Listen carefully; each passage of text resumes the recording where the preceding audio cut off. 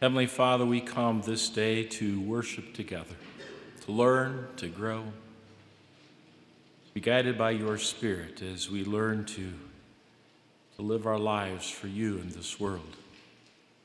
Lord, we pray, be with us in all things, that we can hear and learn and grow, and that we can live our lives each day, walking by faith and trusting in you. Father, we pray in Jesus' name, amen.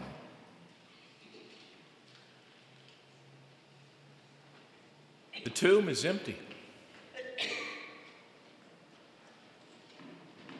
So what now? The disciples were wondering that. Jesus was gone. What do you do now? They thought that all things came to an end, that nothing was going to happen. And yet later we know that Jesus appears to them, and that even as he ascends into heaven, he reminds them of that great commission that we call it. Go and make disciples of all nations, baptizing in the name of the Father, the Son, and the Holy Spirit, and teaching them. It's a reminder to us that nothing's changed in terms of what we're all about. When Jesus was first beginning his ministry, he gathered his disciples and said the words, "Follow me." And in a sense, when he's ascending into heaven, he's telling them the same thing, "Follow me." It's the same words that he tells us today, "Follow me." But we struggle with those words. We struggle with what we might call godly living. We're so enamored with the world at times that we fall into the traps and into the things of the world, and we forget about following God. We see it in our Old Testament lesson today. All of these people in our Old Testament lesson, they can't wait to earn another prophet, to take advantage of another person, to somehow even cheat somebody at the scales or with the size of what they're buying. The things of the world, the lifestyles of the world,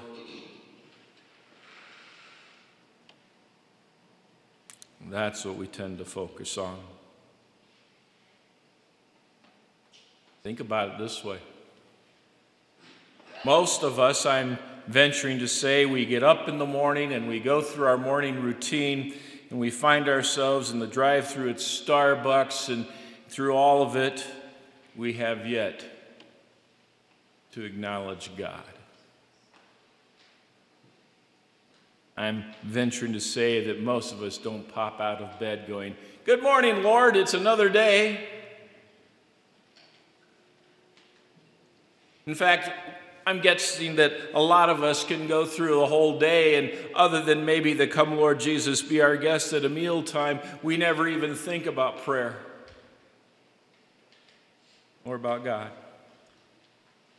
because we're enamored with and living in the world. And it might be not until Saturday evening where we go, "Oh yeah, there's church in the morning." And the first question we ask ourselves is, should I go?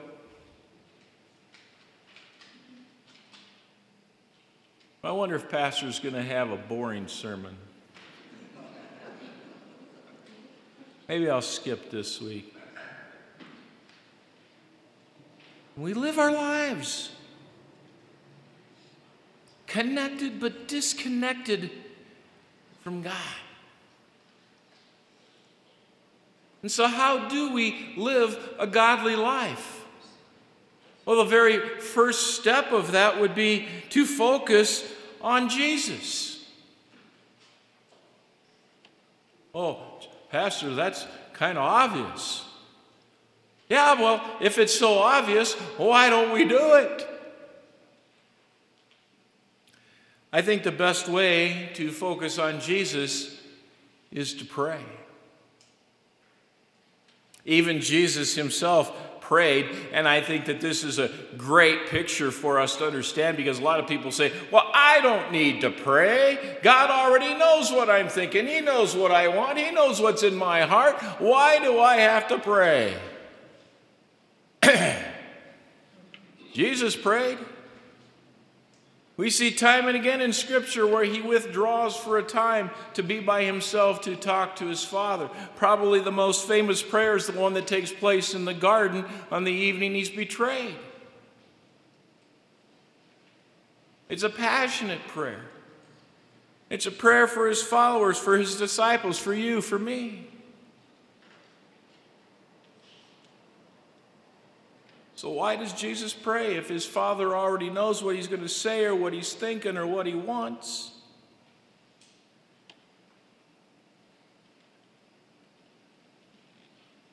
He prays because his Father wants to hear him pray. He prays because he wants his Father to hear his prayer. He prays because it's a communication.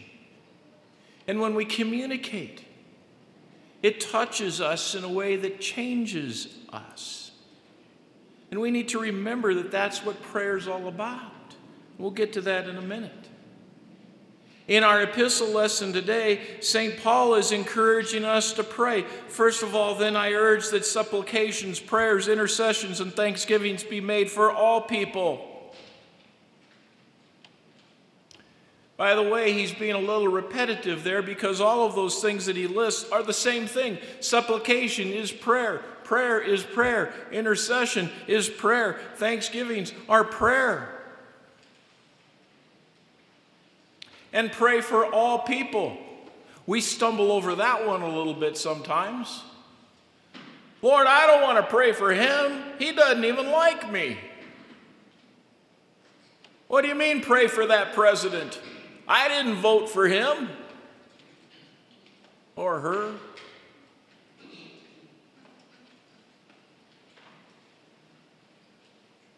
Pray for all people?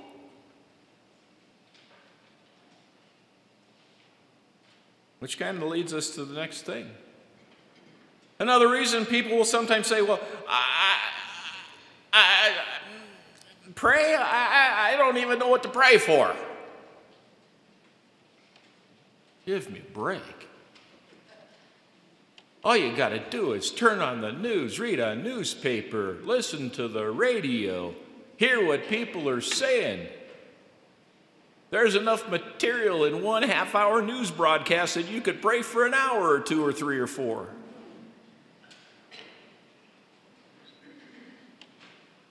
And we need to be aware of what's going on in the lives of people around us.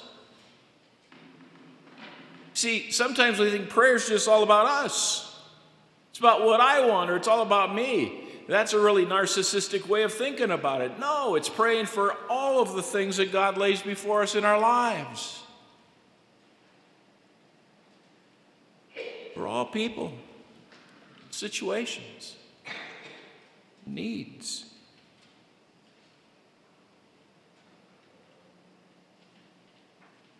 Then there's the other excuse. I don't have enough time to pray. Really? Martin Luther once said, it's going to be a busy day today. I better spend 3 times as long in prayer. Why? Because God seems to put our day in order when we begin it in prayer. Not enough time to pray? I can tell you, I pray every time I drive in the streets of Albuquerque.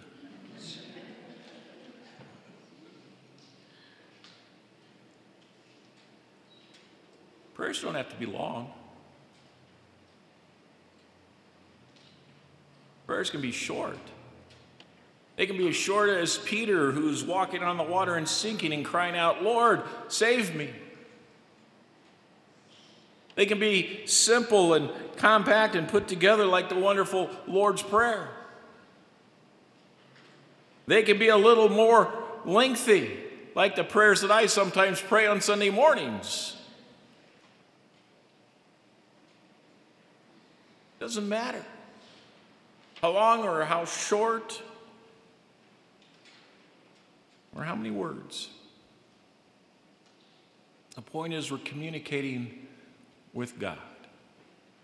Paul encourages us to lift up holy hands in prayer. This is not touchdown. Do you know why we're encouraged to lift up hands in prayer?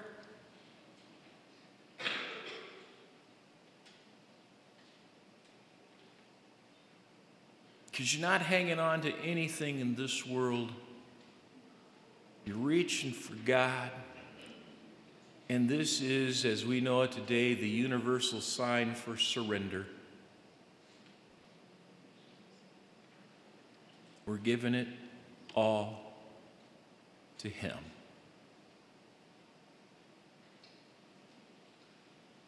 Everything. We lift it before Him. And our prayers start with Christ and they end with Christ.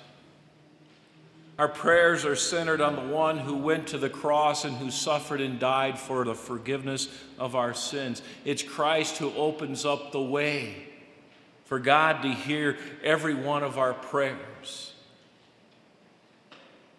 We start them, dear Lord, and we end them with, in Jesus' name we pray. Because they're wrapped around the work that He did for us on the cross. They remind us of His salvation gifted to us. Prayer, you see, changes things. You know what the number one thing prayer changes is?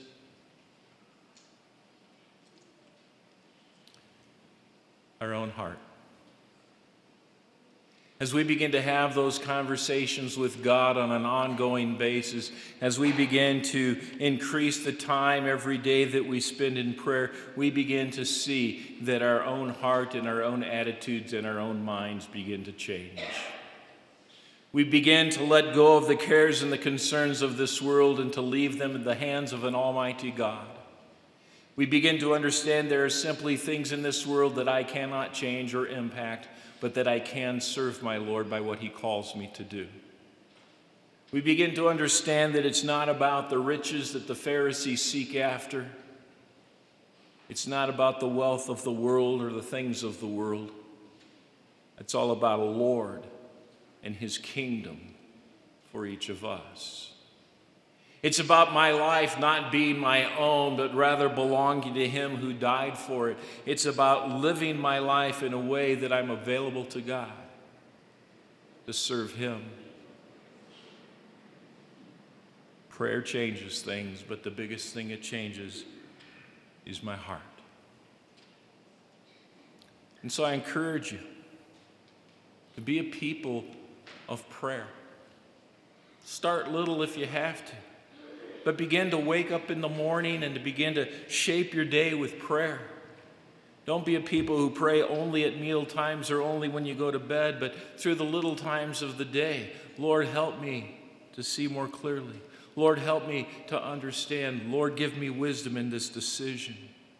The little prayers and the big prayers. Lord, be with my friend Carl, who just lost his wife, Angie. Give him comfort and strength. Pray for the needs of others. Pray for the community in which we live, our culture, and our world. Pray, guided by the pages of Scripture. I like to start with the Psalms, which remind me of how real David's relationship with God was, and how real ours can be too as he shapes our lives by prayer. Turn to the Lord. That's what Jesus encourages us to do. And Jesus said to them, "You are those who justify yourselves before men, but God knows your hearts." He knows our hearts. May our hearts be focused on Jesus. May our lives live in testimony to him and what he has done. Lift up holy hands in prayer. Let God see that you surrender your life to him and that you are available to him into the service of his kingdom. That's what it means to live a godly life. In Jesus' name, amen. And now may the peace of God, which passes all of our human understanding, keep your hearts and minds in the true faith of God in Christ Jesus unto life everlasting. Amen.